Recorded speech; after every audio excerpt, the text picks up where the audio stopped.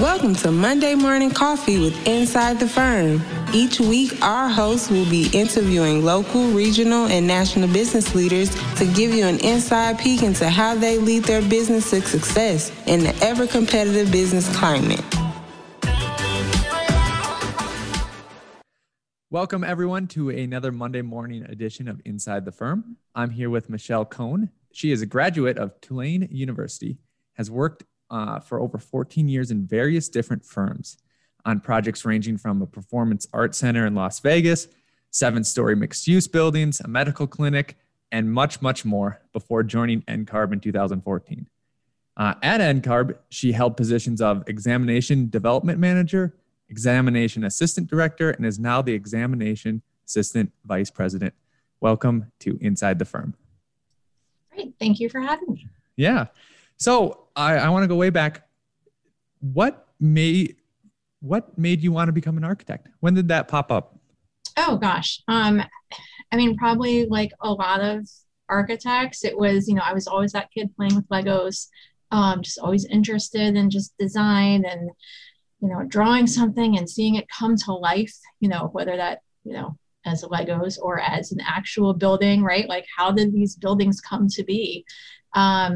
And architecture felt like the right fit for me because I enjoyed, the engineering and the math side, but too much of it felt a little bit boring. So really wanted to exercise that creative muscle also. So yeah, in high school, applied to architecture school, just like so many of us have been through that process. And as you mentioned, went off to Tulane University in New Orleans. And that, at that time, it was a 5-year B.Arch degree. Now it's an M.Arch, but I received my B.Arch at Tulane and then set out to become an architect. Yeah. Go Riptide Seagulls, are they? It's actually the Green Wave. The Green Wave. Oh, the good. Green Wave. Yeah. It's it's kind of like a fierce looking pelican. There you go. Yeah, it was. Yeah. I looked up the mascot and it's like Riptide and a pelican. I'm like, all right, whatever they. Yeah, the pelican is the state bird of Louisiana. Oh. So good to know. Speaking of Tulane, what was one of your hardest or funnest projects that you did in architecture school? Oh, wow. That is such a great question. I have not thought about architecture school in a while, I'll admit. But I do remember, I think one of the hardest projects I worked on, actually this one I distinctly remember, was we were doing, it was an airport project, and we were each designing like a hangar on the airport. And that was really hard because there wasn't a whole lot of original design that can go into at least that portion of an airport, because it's so much based on just spacing requirements and just understanding how the operational side of an airport happens.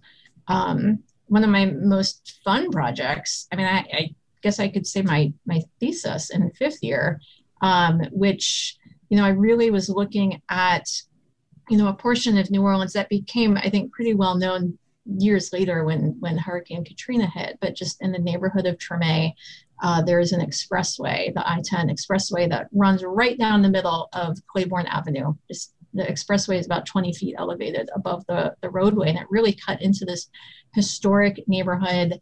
There was a lot of the Black and African American community that, had lived in this neighborhood, owned homes in this neighborhood for generations, and this expressway came in the 60s and cut this neighborhood in half. And so my thesis really looked at just the history of that and like, how can we better utilize the space to kind of knit that area back together? So that was a really fun project for me, just to be able to learn about New Orleans and just do something that really touched the fabric of the city. Yeah, cool. Going into professional, I think you've worked at least 4 firms. Yeah, I had one firm that I interned at in summers when I was in college, and then worked at 3 firms after graduating. Yeah. Could you answer the same question about firms, your hardest and your most fun project throughout, your years? Oh, gosh.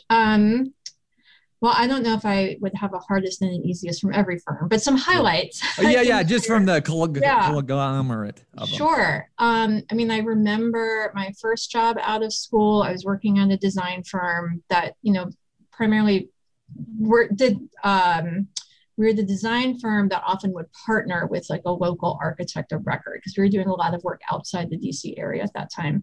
And so one of the first projects that I managed was a small museum in Fort Worth, and we were renovating it, doing a small expansion. And I mean, it was hard, but also really fun just to get to really get knee deep into that process. Went down to Texas a lot to be part of those construction job site meetings. And I think that was, for me, it was the first opportunity to like really learn how a set is put together, how the building is put together, how to just go through that process with a client and with consultants. So that was a really great project earlier on in my career. The last firm that I worked at prior to joining NCARB, we were doing a lot of affordable housing. And so that also was, I learned something new every day. Even after being licensed for several years at that point, it was still every day felt like a learning experience. Affordable housing projects have a lot of requirements attached to them that come with the funding. They also move very quickly once that funding is in place. So just understanding how that process goes, and again, trying to make a really good product that meets the requirements and is going to improve someone's life by providing that clean, safe housing. Really enjoyed, again, very challenging at times, but also just really enjoyable. Yeah. How did you come into working at NCARB? Was it something you've always wanted? Because it seems like there's a divide. I don't know if that's the right word, between working in a practice and working in an NCARB. And I think a lot of people think like, oh, people are just involved in that forever. And, that's how they grow in that. But you distinctly had a bunch of architecture professional experience before going in. So how did that come? Well, and I should say, at NCARB, there are over 100 people on staff at NCARB. There are 8 of us who are architects. 8, that's it. Mm-hmm. And so most people at NCARB are just professionals in other, non-architecture capacities who, do a lot of really important work to support the work of NCARB. Those of us like business majors or stuff like that. Sure. We've got a really talented communications team. We have a really talented information systems team that does a lot of our software development. We have a really dedicated customer relations team. They're the people answering your phone calls and emails. We have an entire team that really works with all of the member boards. We can talk more about what NCARB is, but the members of NCARB are the 55 state and jurisdictional licensing boards that regulate architecture. So we have a team of folks who, they are like in the weeds in terms of like what these jurisdictions are doing, the various requirements across our jurisdictions, and they work very closely with those jurisdictions to the extent that we can streamline the licensure process and make sure that do what we can to ensure reciprocity across jurisdictions, to ensure the jurisdictions are hopefully on the same page, kind of moving forward together in terms of how we regulate licensure in this country. Yep. And I think maybe I interrupted or we get off, or maybe I just forgot the transition from professional, you going into NCARB. Right. So how did I get to NCARB? Yeah. So yes. So I was practicing architecture, and I was going to say that all of the architects on staff at NCARB, all of us practiced architecture. We're all licensed before we came to NCARB. While I was still working in the profession, obviously I went through, at that time it was the IDP. I took my exams, I got licensed. Along the way, I started getting involved with the emerging professionals at my local AIA chapter. I started volunteer teaching some of the ARE prep classes at our local AIA chapter. And then through that, I found out about this volunteer position with NCARB as an IDP coordinator. Now we have the licensing advisor program. At that time, it was the IDP coordinator program. But the intent has always been volunteers in communities around this country helping candidates get through that licensure process. Sometimes it can be more helpful to speak to someone, in Colorado, in your community when you have questions versus always calling NCARB to get a response, right? Mm-hmm. And so as a volunteer in that, I was able to get some extra training, just learn more about the licensure process. And I really was developing this interest in just mentorship and licensure and kind of thinking about just that big picture of the profession. And so it was the right opportunity that came along at the right time when I was starting to think, what's next for me career-wise? I found out about this position with NCARB in the exam department.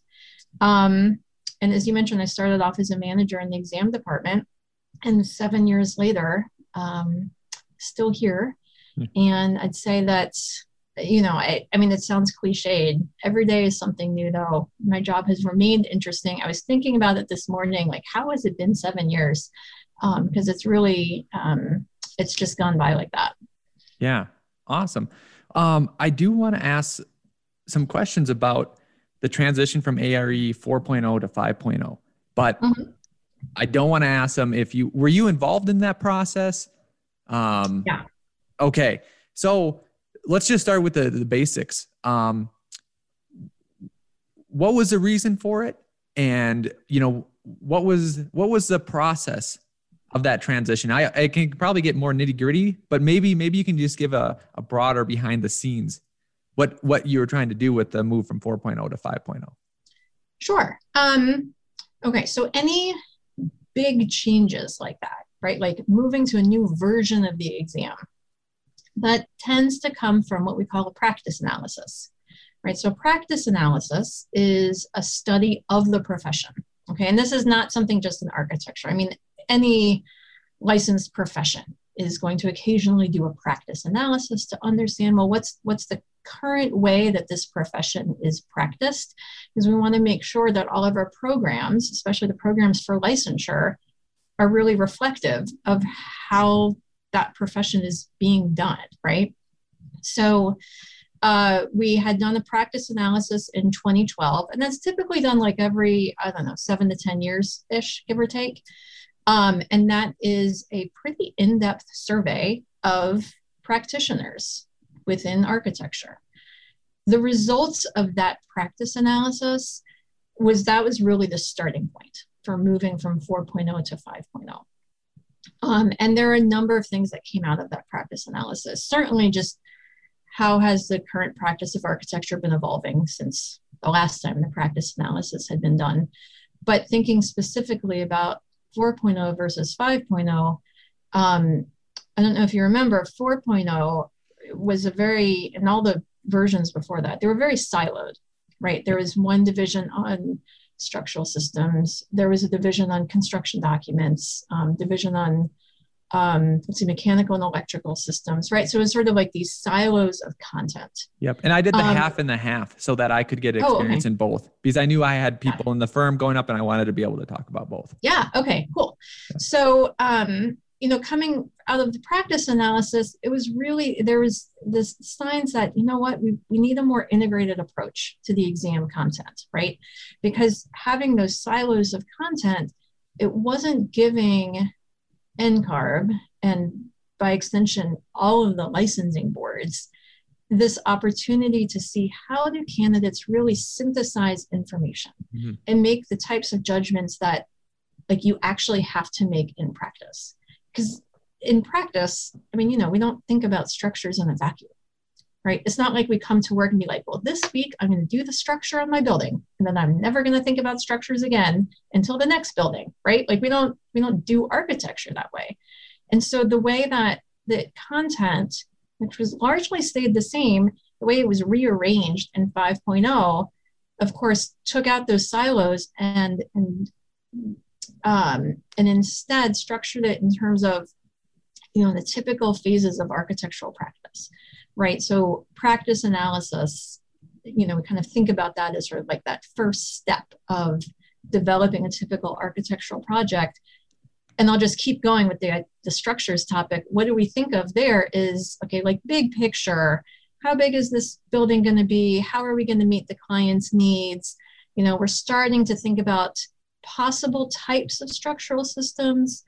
right? We get into kind of early schematic design, we're selecting the structural system. By the time we get into construction documents, now we're integrating that system with everything else happening in the building. And then in construction, well, now we're dealing with all the problems that, come up on site. And so that's how that content is now distributed throughout the exam. So it just more closely mirrors actual practice. Yeah, that's so interesting, because one of the big topics, that we'll go over is exams, because NCARB is exams. That's the public face. And a lot of the stuff you've heard, everything I've said, you've probably heard before in some way or another. But I'm so glad I asked that question, because that's one of the, I don't know, we'll go into more later, but the issues is like focused versus broad and cross-pollinating ideas and all that other stuff. So very, very interesting. What do you, how is it going? The 5.0, is there a continual improvement process, or is things being gathered for a 6.0? Is that 20 years down the line, or is it just, hey, you just do these kind of practice, I forgot the term you used, analysis. And then if it indicates, so yeah, where are you in that process? Is there a secret 6.0 being developed that you want to break on Inside the Firm? Or do you refine 5.0? Yeah. How does that work? Right. I mean, I will tell you, and this is not breaking news. Oh, come on. Just say it's breaking news. They don't know. Yeah. At some point, sure, there will be an ARE 6.0.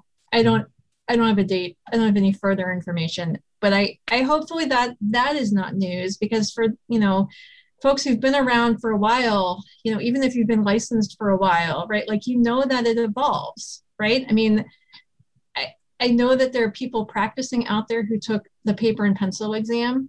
I personally tested in ARE 3.1. We just talked about ARE 4.0. Now we're on ARE 5.0.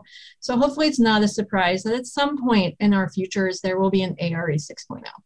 Yeah. And, as far as the practice analysis I was mentioning earlier, actually we are in the midst of launching our next analysis of the practice. So, you might see some more information coming out about that actually in the coming year or so.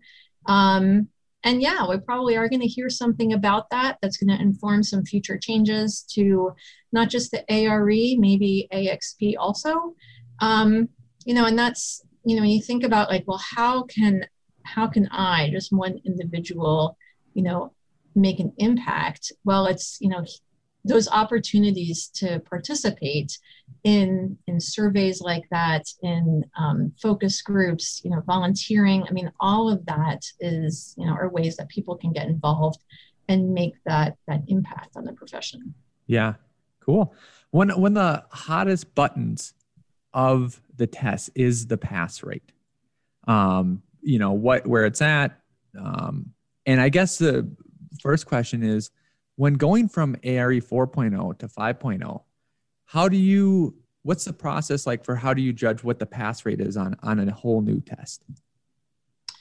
So when we moved from 4.0 to 5.0, and you probably remember this having, taken some of the 5.0 divisions, we did not issue score reports right away, right? There was this opportunity to be an early tester in 5.0, and you took the actual 5.0 exam, but we didn't issue score reports on that right away because we were collecting data in order to do what's called a cut score process.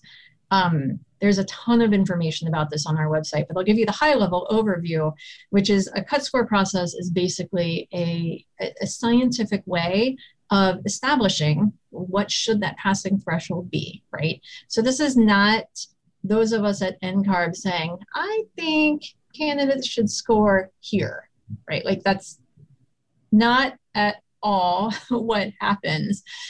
We work with psychometricians, which are, I like to say they're people who really study the science of testing.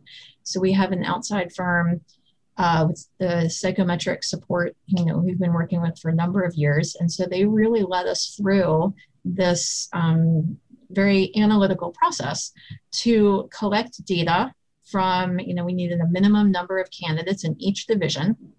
to take that exam. We are then able to evaluate that data. We work through our examination committee, which is, again, a volunteer committee of architects from across the country.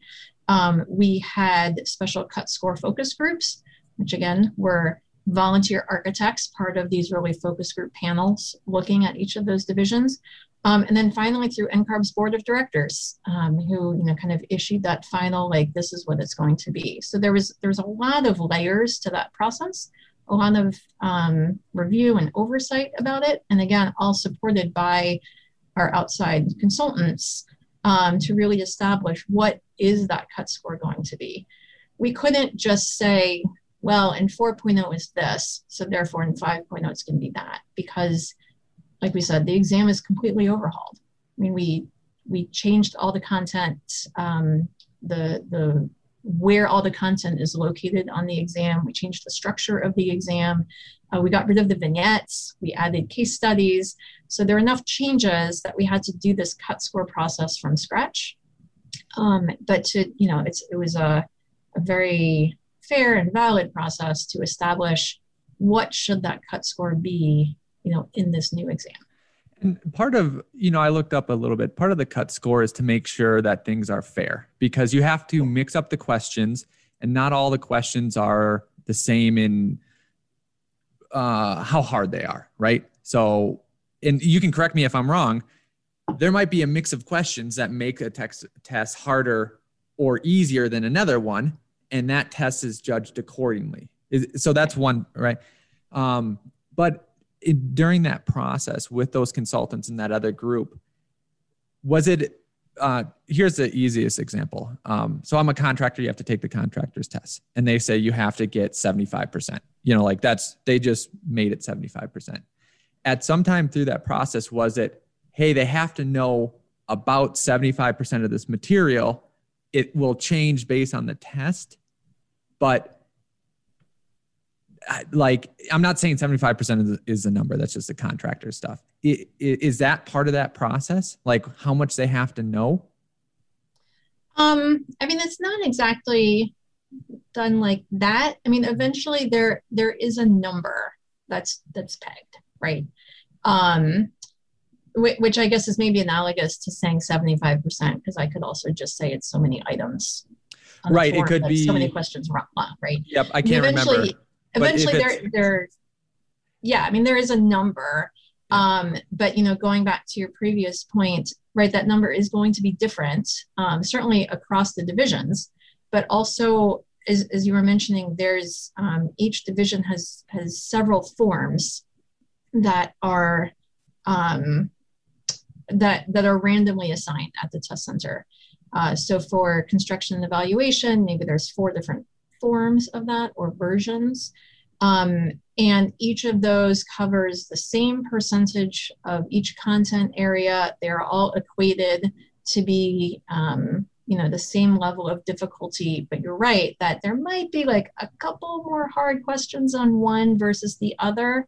And so there might be a slight tweak to that cut score on one versus the other, so that no one is penalized for randomly receiving a form that's a touch harder than someone else, right? So, we take that fairness very seriously.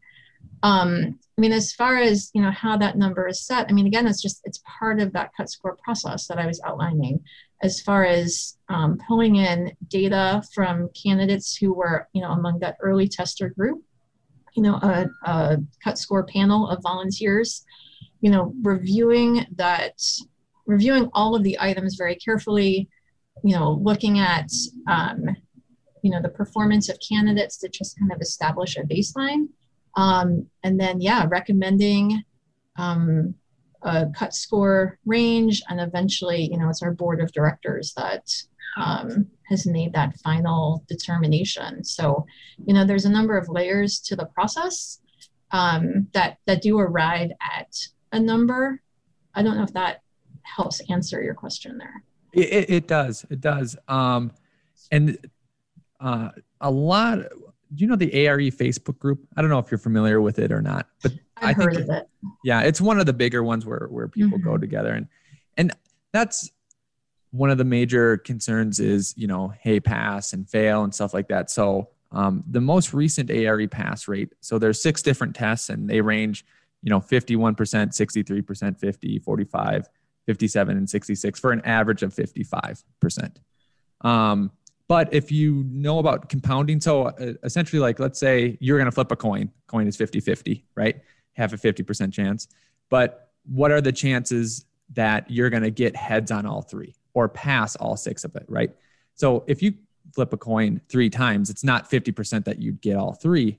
It's actually a half times a half times a half. So the compounding rate for passing all the tests at one, like passing each one successfully just one time, is 2.7%. That might be skewed because some people might fail multiple times and there could be people that go through. So I don't know if you guys have the number of how many pass each one test on the first try.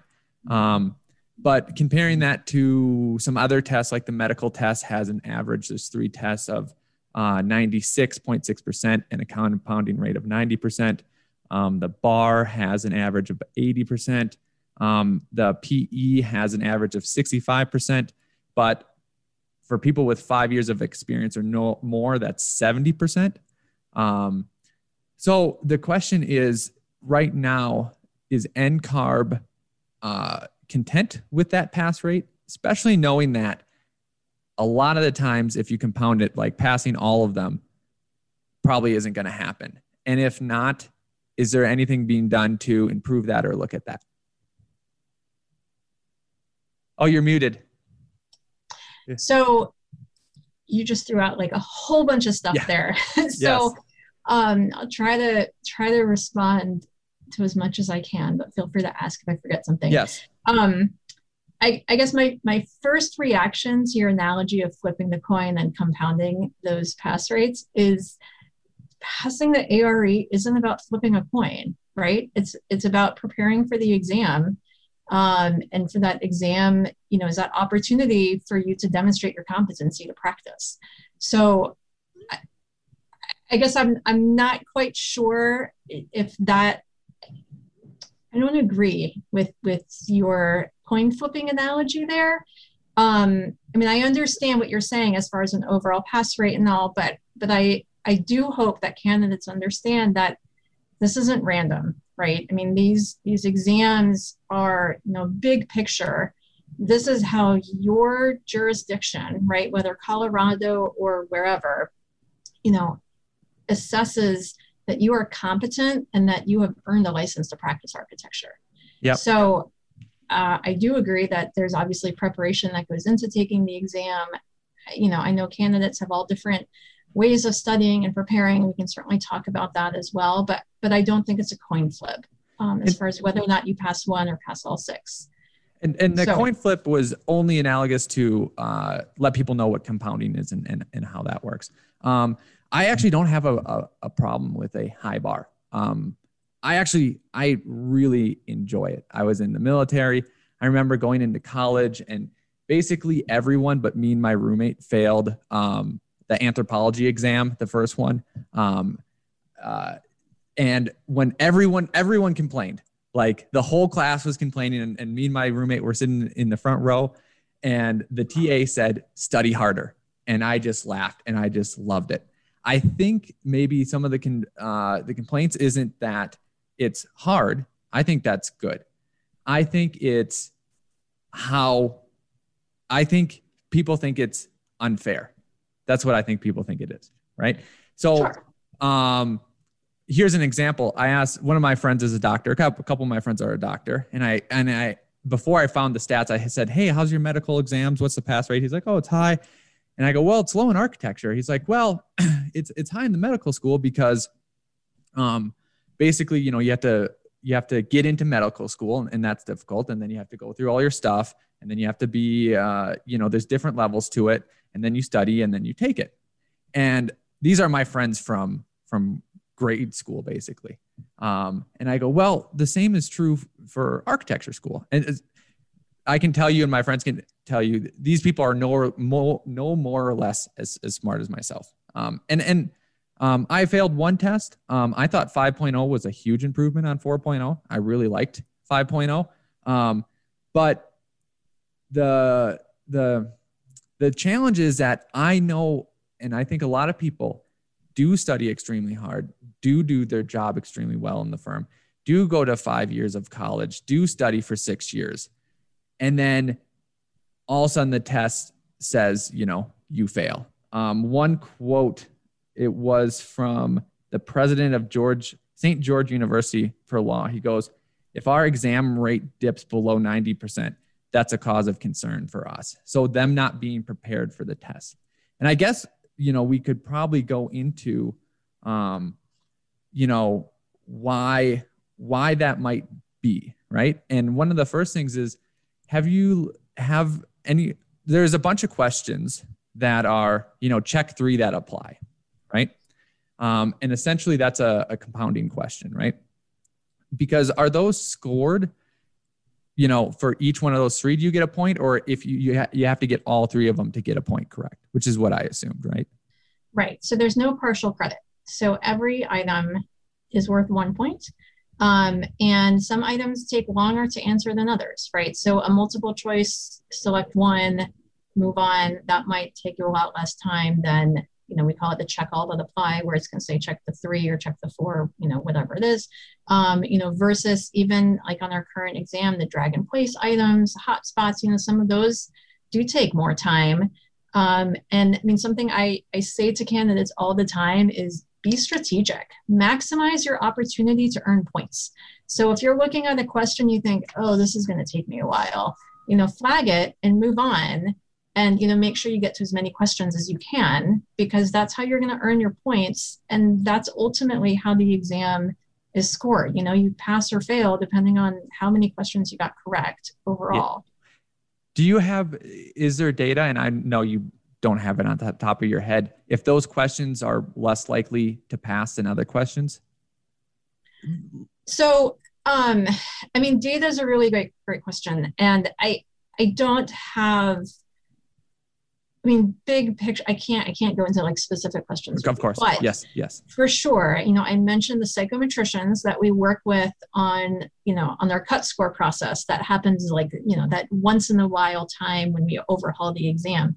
We actually work with those same psychometricians on a regular basis every year, day in and day out, right? Because as candidates are taking the exam, like today, candidates taking their exam, not only are, their exams are being scored and score reports are being released, but we're constantly gathering that data of how they did overall in the exam, but also at that item level. And so we are for sure gathering that data. And usually about once a year, we have a massive review of all the statistics, that are coming in kind of over the course of the previous 12 months. To look at, hey, are there some items that are just underperforming compared to other items? Why could that be? Is it because something about this topic area has changed, that this isn't relevant? Is it something about the item was written poorly and, it's confusing and, therefore candidates are just getting tripped up on it? Is there something that's actually, everyone is getting this question correct. So now is it just sort of like a worthless, question that is not really assessing competence? We look at a lot of data like that, but also, kind of throughout the year in between these big reviews is, an item might get flagged to say, like something is going on here. We need to look at this right away. So, there's a lot of ways that we're evaluating that data, to really be able to kind of keep the exam functioning correctly, working correctly for our candidates. You asked previously about, pass rates, and is NCARB going to do something about pass rates? It's important to remember that NCARB sets a cut score. We don't set pass rates. Our member boards don't set pass rates, right? The whole point of the exam is to, establish or assess your ability to practice independently. And the pass rate is just, it's a reflection of the candidates who took it within this time frame and how they did. I get it that candidates studied. I took, 3.1 was 9 divisions. I totally remember studying for that. It was not fun.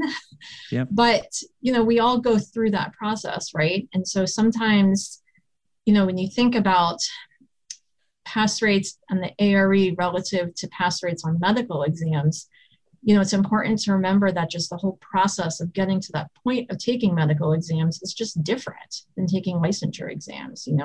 A medical residency is far more regimented than exam experience, architecture experience programs, right?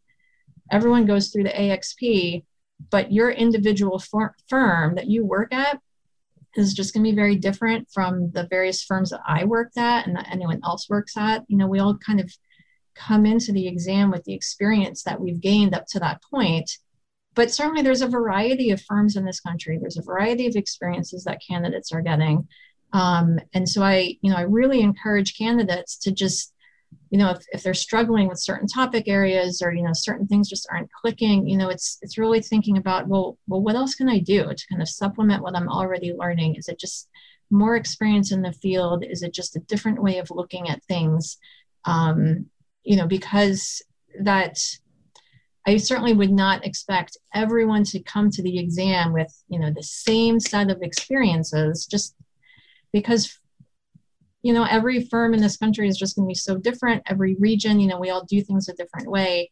The exam is not going to be biased towards one region or another. Obviously, everyone across the country takes it. But knowing that, you might get some questions about designing a building in a cold climate and you live in Florida, well, maybe that's, another thing that you need to just study more than, say, someone who lives in North Dakota, right? So, there's a lot of pieces that go into that. And, kind of the extra piece that I would add there is in some ways, to the extent that, any licensed architects are listening today and thinking like, well, how can I support the candidates in my firm? Because I want them to pass too. Again, it's like, how do supervisors, expose the candidates in their firms to a variety of opportunities and, provide them those different learning opportunities in practice that they can then, apply to their exam and also to their future practice. Yeah, 2 points. I thought that was great there. One, and this relates back to the multiple answers in one question. So everything I reference comes from the handbook because I don't want to give anything out. And one of them is about budgeting and whether something is an allowance, an alternative, or a unit price. And you have to kind of match them, right? And the experience that ties into what I'm going to go next is that, I've had the experience where, okay, like I see in that this one's probably going to be allowance, and I'm like 99% sure that that's going to be the answer, right? And then, okay, this one, like I'm pretty sure it's going to be alternative, and I have a high confidence of that, right? But then the next one or two, maybe it's like a 25% chance, right? Of me knowing for sure that that's what you're asking, because I might have done it a different way at my firm. Literally have done that exact thing a different way, but I think that they're asking like, what is the standard, the textbook answer? And that happens a lot. And how people think, I'm reading this pricing book, and people are very susceptible to loss aversion.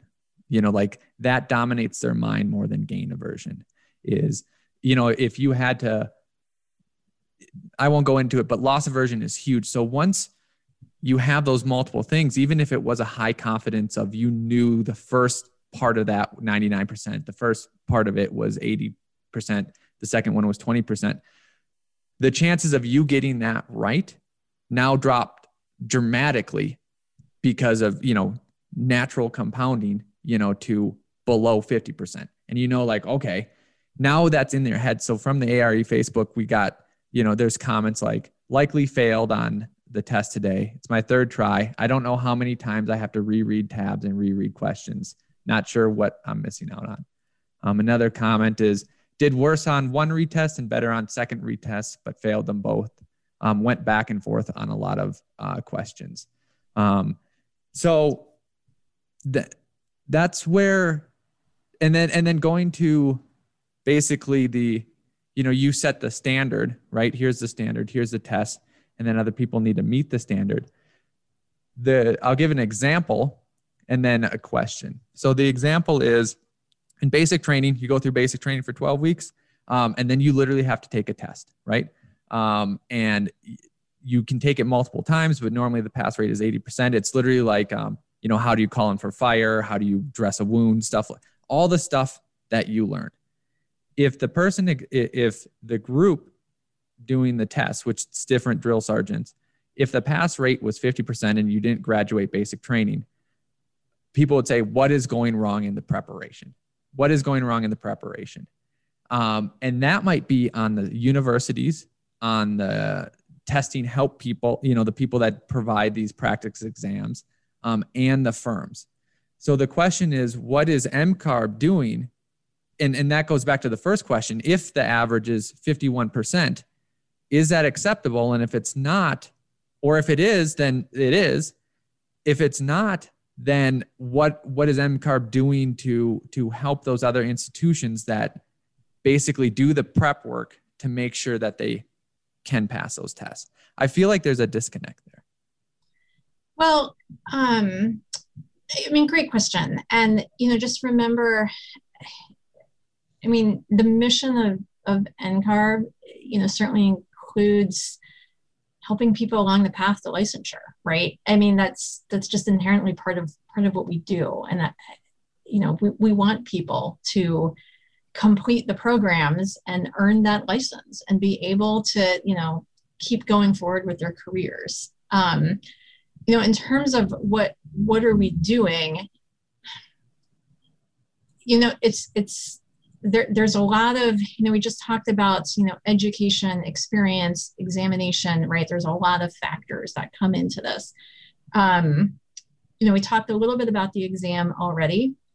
And we provide a lot of resources for our candidates to help them prepare for the exam. So we've got, you mentioned the ARE handbook that covers, content. We have a lot of sample questions for candidates. We have a lot of prep videos, available. Well, they're on YouTube, but you can access them through our website. We have the ARE community, which several of us, on the exam team are moderators of that, happy to answer candidates' questions. There's also just a supportive community of candidates on there answering each other's questions.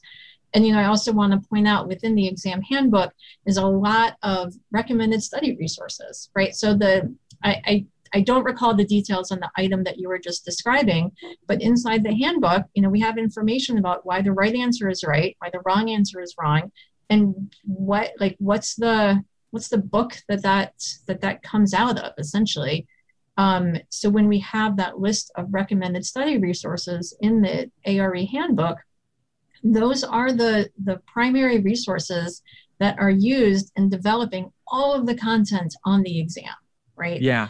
And I know that there is also a robust community of third-party test prep providers, but just focusing for a moment on those primary resources in the handbook, those are the books that the volunteer architects who write the exam content, that's what they're using to develop all the content on the exam. So I know some candidates say that's like $4,000 worth of books. And I get it. Don't go buy $4,000 worth of books, right?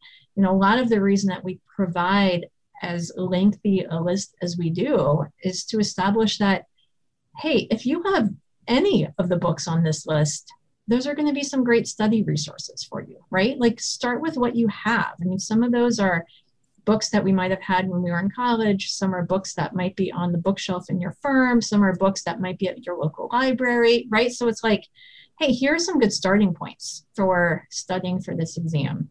Yeah. So, we provide a lot of those resources for our candidates. As far as third-party test prep providers, I can tell you that when it was in early 2016, before we launched ARE 5.0, which was in November of 2016. So it was like February-ish of 2016. We actually hosted a 2-day, symposium almost at NCARB's office for third-party test prep providers. It was an open invitation that went out. We had, I don't remember now, maybe 10 or so test prep providers who came to our office and spent 2 days learning about 5.0. granted, that was, it was 5 years ago already. It feels like a long time, but, we understand that a lot of candidates rely on those third-party test prep resources, and we wanted to help those companies, get their materials ready so that candidates would be ready to, get into the new exam when it launched. Yeah. So certainly maintaining that open communication with test prep providers. NCARB has an approved test prep provider program, which enables third-party test prep providers to submit their materials for review to NCARB. We have a separate committee of, again, volunteer architects who look at that, provide feedback to test prep providers, and ultimately are able to say, yeah, these materials, cover the content areas as defined on the 5.0 test specification, to hopefully give candidates a little bit more assurance for the materials that have that, stamp on it, that, yeah, these do a good job of getting into all of the various content areas that you need to know. We also have, in terms of ARE support for our candidates, the demonstration exam. And I know, especially with some of the changes that took place last December when we introduced online proctoring, there was a lot of concern from candidates about change, right? So we have a full-length demo exam. It's available on our website, also inside everyone's NCARB record. It's available to licensed architects as well as to candidates, so that way everyone can see what's going on.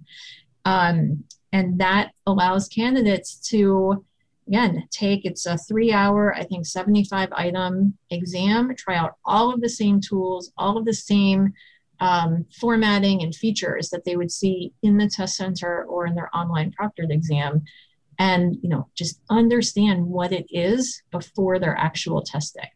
Yeah, I think this conversation is connecting a lot of dots. And you were almost reading my mind there, talking about all the resources. And you've heard this stuff. There are a lot of resources. There's 39 resources. And it was very interesting, the big shift. And I remember this years ago, but I just forgot it of 4.0 was siloed. 5.0 is combined. And that's a lot of the feedback of the difficulty with all these resources. And a bunch of people, here's some quotes: I'm struggling with content. I have a hard time absorbing it. Another one is, I felt like half of the CE test was on the PDD test. Another one, the CE test said, wasn't a standalone. It, I feel like I could only pass this after doing the 5 other exams. And this makes sense now when you talk about kind of combining, that we aren't thinking of things in isolated silos, right? So my question then is, NCARB did that change to more reflect practice, which is probably a good decision. I think there could be one more step to more reflect practice also.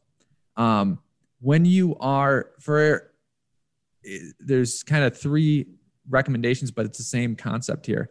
A lot of people have trouble with the contracts, right? So there'll be a specific question about the contract that they'll have to memorize or know or something like that. Well, I know, just because I'm a little bit owner, I run my firm, is that, hey, if I am 20 years experience and I'm doing contracts all the time, I can come up with those answers like that. But someone that's 5 years in, they are not in contracts all the time, and they shouldn't be. And if they ever had a question on contract, they should go reference the contract and go look at it. The same thing is true for code. I love the amount of code questions that was in the contractor test. I think that the code questions, I almost wish there was many, many more code questions in the architecture test. I think that's a lot of the issues. I think that's a lot of the problem solving that comes in. Obviously, there's design and these other things, but honestly, I feel like, well, they probably don't test too much on design. I can't remember all the ARE 5.0, but schools have design taken care of. If you're terrible at design and like putting things next to each other, you are just terrible, and somehow they let you get through school. But the idea is that in practice and in the construction contractors test, you can have the IBC. So why so there's certain tests that deal with contracts. Let's start there. The PCM, the PJM, and the CE tests. I think they should have all the contracts there because there's so many contracts, and to do a specific question on a contract is whether, at that night you remembered it or didn't remember it. And if you are 5 years out, you would go back and reference that. I think people should have a general idea of the contracts. They should know which ones they are. They should know what's in there. But that and the code questions, I feel like there's sometimes questions that are specific questions on obscure issues. Those are fine to have in there, but why can't they have the reference materials for the contracts for those 3 tests? The code questions are in the other 3 tests. So PA, PPD, and PDD are all the code questions. Why can't you bring the IBC for that? And then the last one of the most referenced one, because like we mentioned, there's 39 reference materials. And what's hard about this too is that 13 of those reference materials are referenced to be in 3 or more tests. 36 of them, so almost all of them are on 2 or more tests. So it's like you're going back to the same things. It's where people feel like they're studying for the same thing again, or it's cross-pollinating a lot. But one of the best references on there is the professional, I'm forgetting which one it is, but maybe the book, the Professional Architect's Guide to Professional Practice, whatever. Architect's Handbook. Yeah. Yep, the handbook, that's a great one. Mm-hmm. So that would be one, hey, you can bring that one to all of the tests, right? As a reference guide. What do you think of that? So again, you when you ask questions, you ask like 6 questions all at once. I'm realizing that. Sorry, now. Do you want me to focus it to a? No. I'll try to answer. Okay. All the questions at once. Hey, I'm doing the compounding questions like the ARE. As long as you're not compounding my chance of not answering. Yeah. So I think. Okay, so a few things there. So you're right. Code, contracts.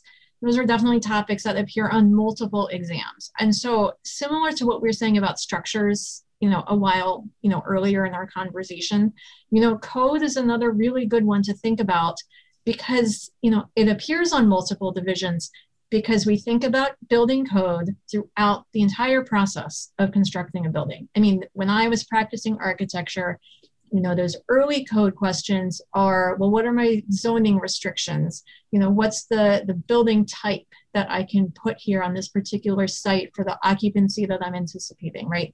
And then we get into some more of the details of, the design and thinking about, specific materials and, egress distances, stairs, like all of those kind of details of it. And I mean, even sometimes in construction, a code question still comes up. I mean, I remember being on a job site for an affordable housing project. We were renovating buildings and the contractor said, yeah, this bathroom that you designed, we're 3 inches too short.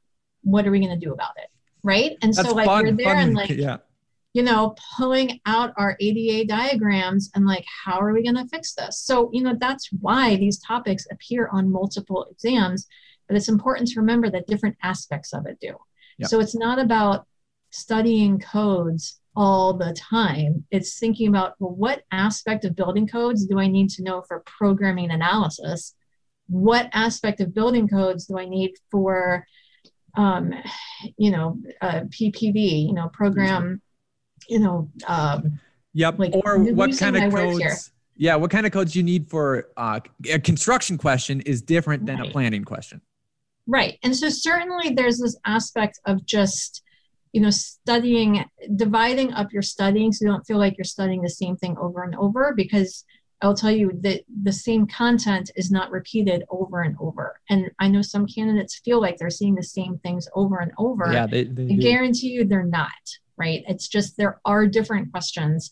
And sometimes maybe there's something similar that you feel like, didn't I answer this before? But it's different because, and I can assure you that because the exam in any licensure exam, not just the ARE, but any licensure exam is going to have what's called a test specification, or we call it a test spec for short.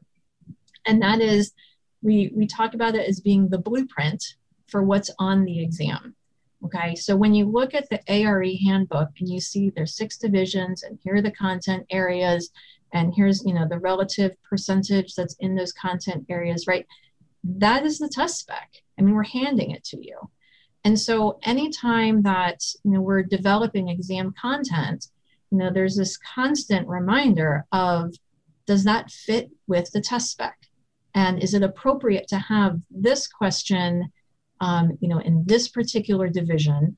What particular content area does this question apply to? We want to make sure that the exam stays balanced. I mean, that's part of having those forms balanced and fair, right? So that's, an important thing to remember, that the content varies. It really and truly does. And that's, reading the handbook and becoming familiar with that, that's really the first step in preparing for your exams.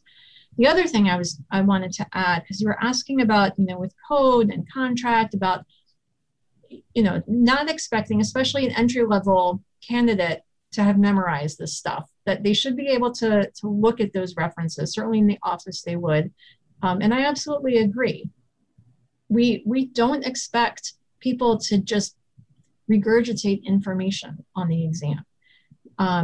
Again, in the 5.0 handbook, towards the beginning is a section that talks about cognitive levels.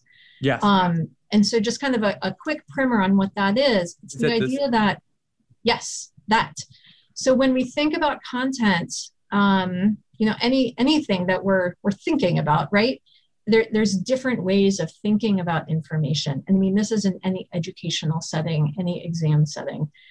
The idea of, if I ask you, what is my minimum handrail extension at the bottom of the stair? And you tell me, great, that tells me that you have memorized a piece of code and you've remembered it, right? But that's not what the ARE is about. Because if I was just going to ask you a bunch of questions like that, I don't know that you're competent to actually practice architecture. I do know that you're competent at memorizing stuff. So, when we talk about those cognitive levels on the exam, it's really the next level above that is, do you understand the material and can you apply it to a given situation? And then beyond that is, okay, well, now if I give you 3 different pieces of information about this, can you now synthesize those together and then make a judgment about what an architect needs to do in that situation, right? So those understand and apply questions and the analyze and evaluate questions, that's what the ARE is. And so that's why on our case studies, we have all of those resources, attached, provided to candidates.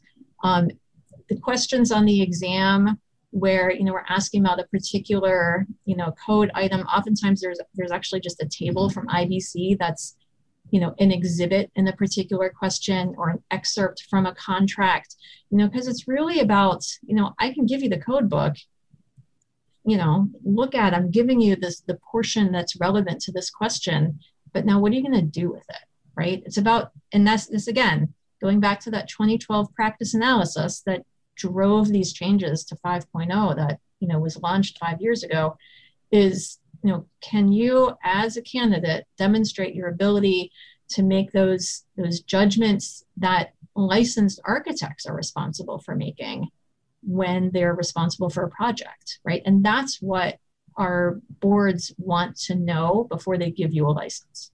Yep. And well, I think that's where the huge disconnect is. One of the things I picked out was, knowing the contracts inside out is key.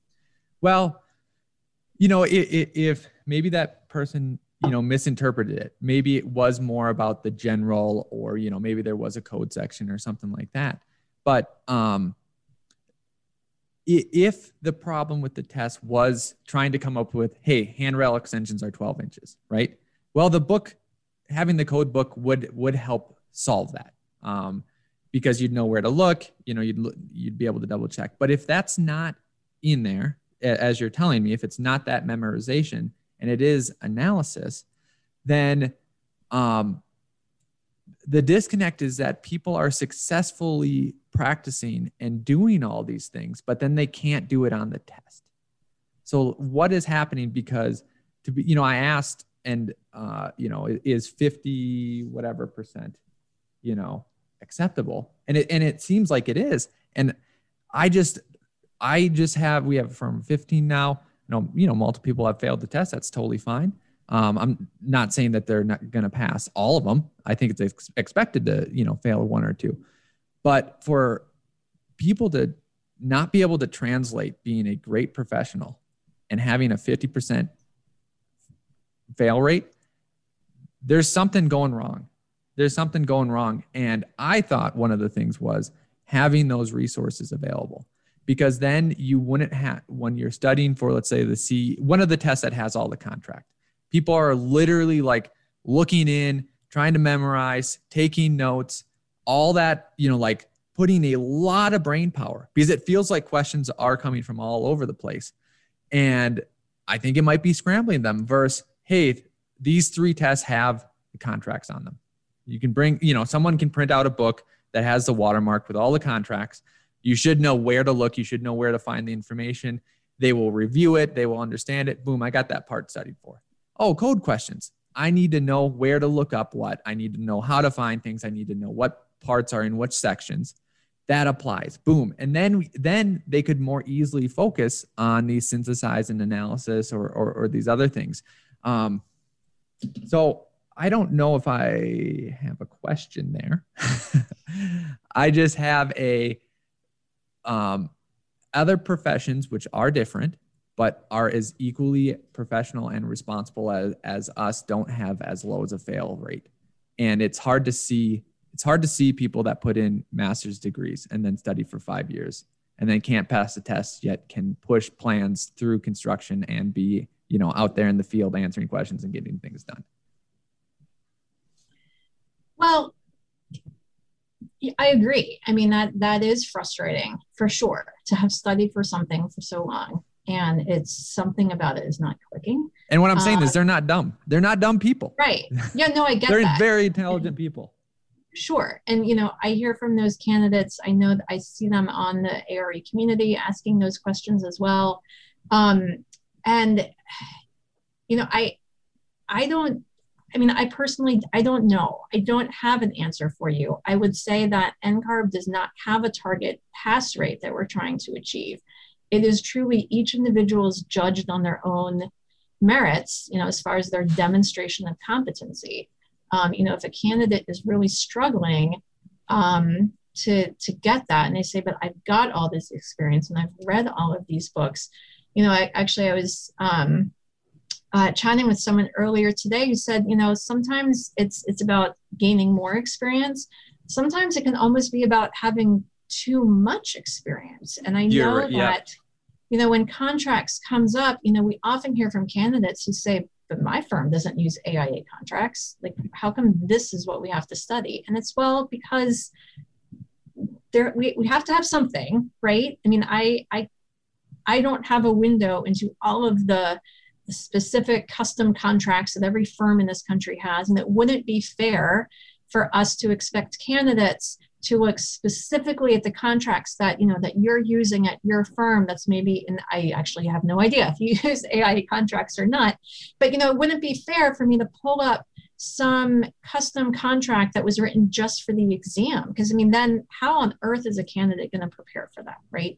So sure, thinking about contracts specifically, we do base, say in the exam handbook, for this division, we recommend that you study these AIA contracts, and here's the version that you should be looking at, right?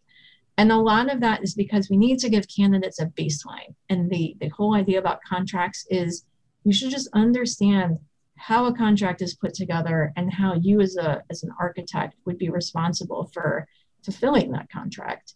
I think sometimes, candidates, and I had this experience as well practicing. Sorry, there's a truck going by my house. No worries. It wasn't too loud over here. Okay.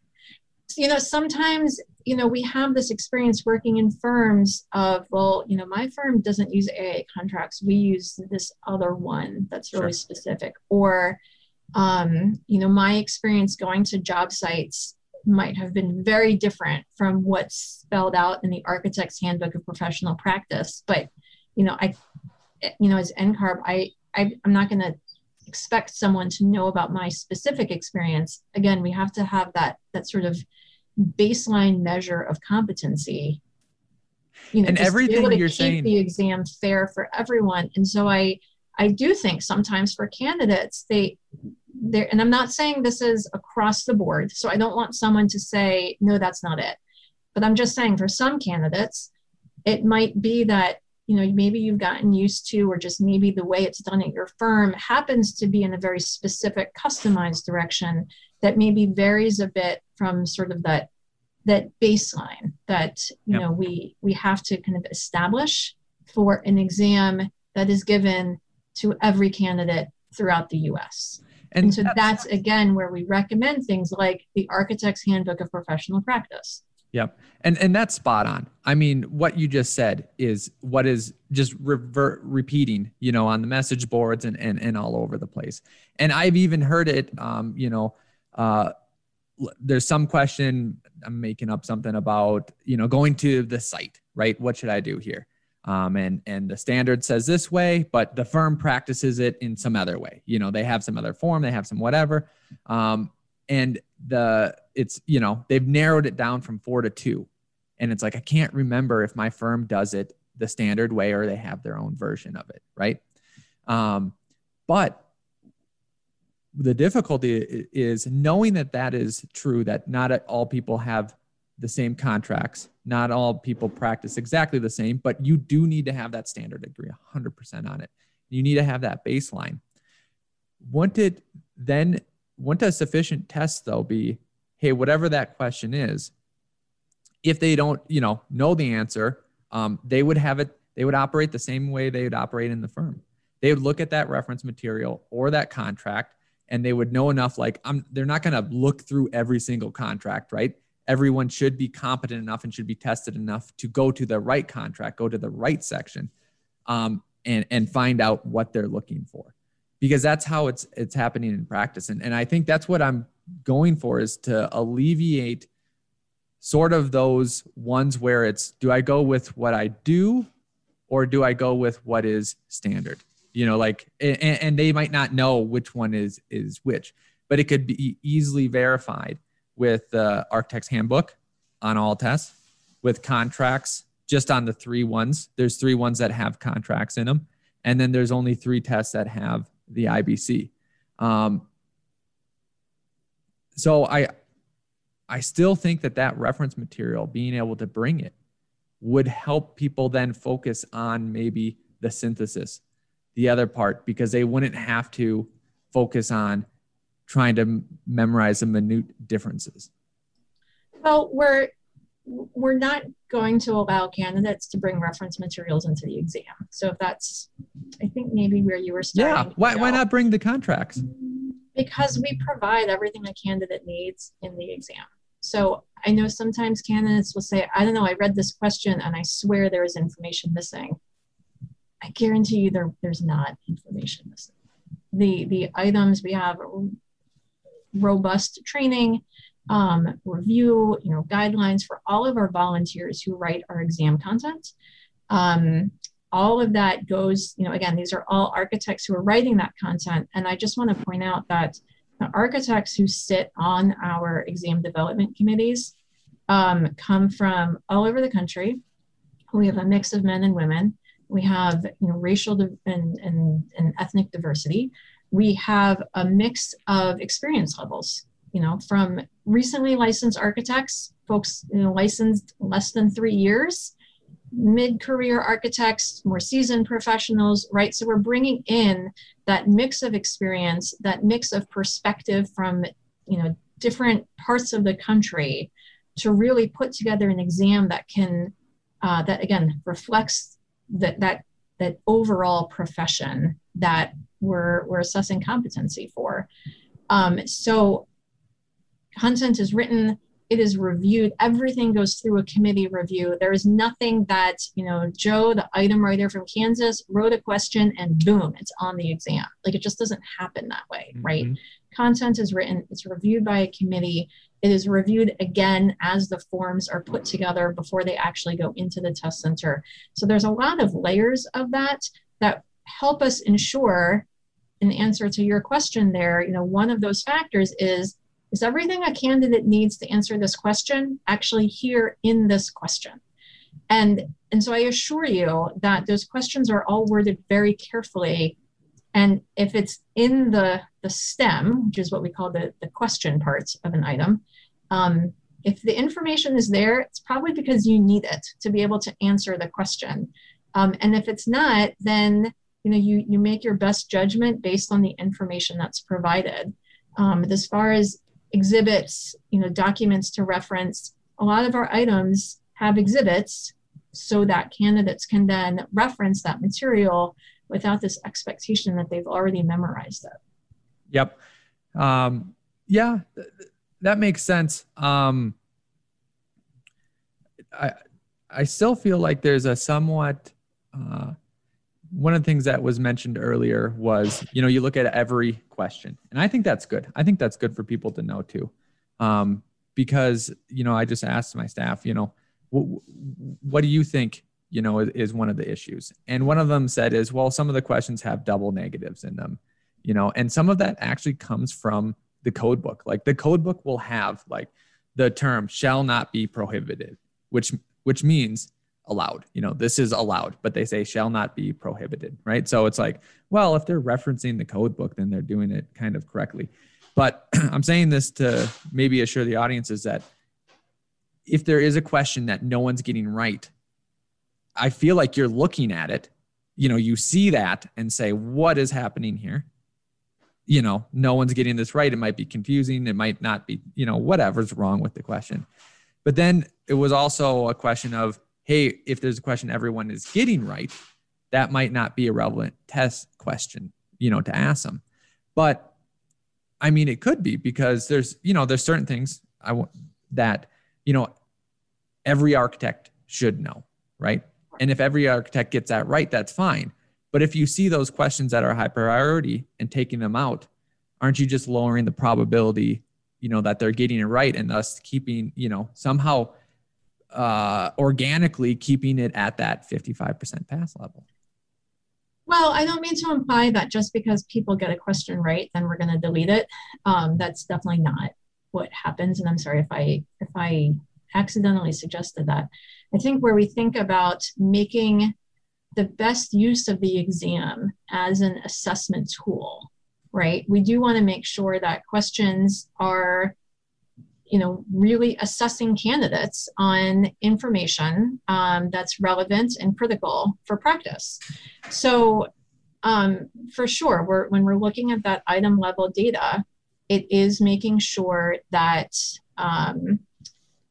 that there's not a question that's poorly written, that's confusing, that's just, maybe accidentally the wrong key, which is the answer, maybe it accidentally got miskeyed. I mean, that is a rare occurrence, but it's something we look for, right? Sure. And, the other thing that I just want to mention as far as items getting written and then reviewed and then placed onto forms is then for the next 12 months, they're in what's called a pretest mode. And I know we've talked about this on their website before, but, I'll share with you now, you're not familiar with it, is that pretest questions are questions that are on an exam. They are real questions. They are sprinkled throughout the test. You're never going to know what's pretest and what's not. But the whole point is that how you do on those pretest items has no impact on your score on the exam. And so the whole intent there is that we're trying out the items before they start counting. Which is a really important thing. And I know some candidates are like, oh, why are you giving me extra items? That is just annoying. This test is long enough. Sense. Now you're telling me I have to answer extra ones that don't even count. Well, the whole point is that we want to make sure those items are good before they count towards your score. So every single new item goes through a pretest period.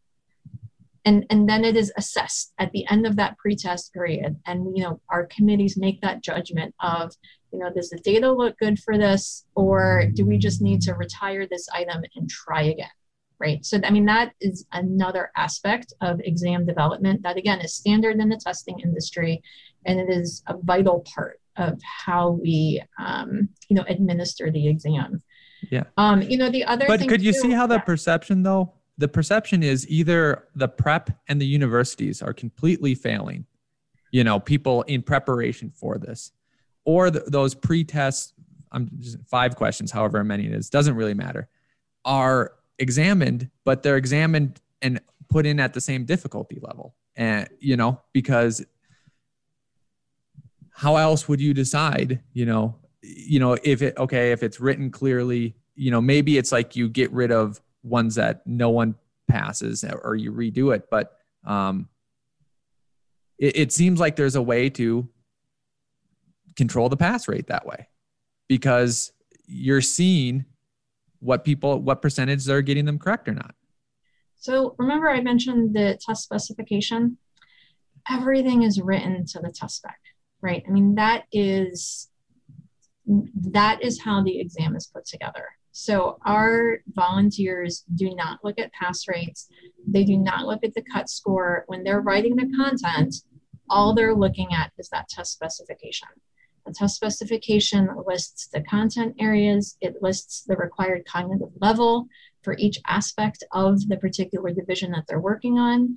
And that's it. So when they're writing a question, they're looking at those primary source materials, whether it's the Architect's Handbook of Professional Practice or a book about, MEEB or a code book or contracts or what have you, those 39 other books that are listed in the ARE handbook, right? Every item that's written needs to be referenced back to a primary source material. It needs to have a rationale. We're pretty strict with our item writers. They need to provide us a rationale of why this information is critical to practice, why we need to assess candidates on this information, why the right answer is right, why the wrong answers are wrong. We go through this whole extensive process. None of that is impacted by a pass rate or by a cut score. It all truly ties back to the test specification. When we think about, difficulty level of an item, another thing that we talk about during the item development process and during data review down the road is how long do questions take? And some questions take a long time. And maybe we look at data and say, a lot of candidates are getting this right, but gosh, it's taking them several minutes to get it right. Is that really a good use of their time on this overall assessment? And so it's something, and I can't say like that there's a certain threshold of like the right number of minutes or the wrong number of minutes, but this is again where the psychometric support that we receive on developing and reviewing exam content really comes in handy. We're able to then notice patterns of, a certain item seems to be taking candidates longer than it used to. Maybe that's where we realize that, perhaps that content is not relevant anymore to current practice. Maybe this item is taking too long because it involves too many calculations. So, perhaps that's one that should be rethought, not because it's incorrect or irrelevant, but because it's not a good use of candidates' time, when we're trying to just assess them for their competence. So, and I guess, just kind of bringing all of that up to say, there's a lot that we think about when we are developing content, but trying to peg the difficulty of a form to a desired pass rate is not a thing that happens. I mean, those are not tied together. It's not something that comes up as part of any committee work. It truly is, what does the test specification require? Let's write something to that specification. Yep. Michelle, I am so happy that you took on this conversation. I know it was difficult at times. I hope it really did provide some insight into the background of what you're doing, why you're doing it, what's important, dispelling some of the myths, really clarifying it. One thing that I got out of it that I think was extremely helpful was, yes, there are those 39 materials, but break down, let's say the IBC is referenced on 4 of them. What project are you testing on? So what areas do you need to look in that reference material? You don't have to look at all of it, because you're only testing in project management. You're not in construction evaluation.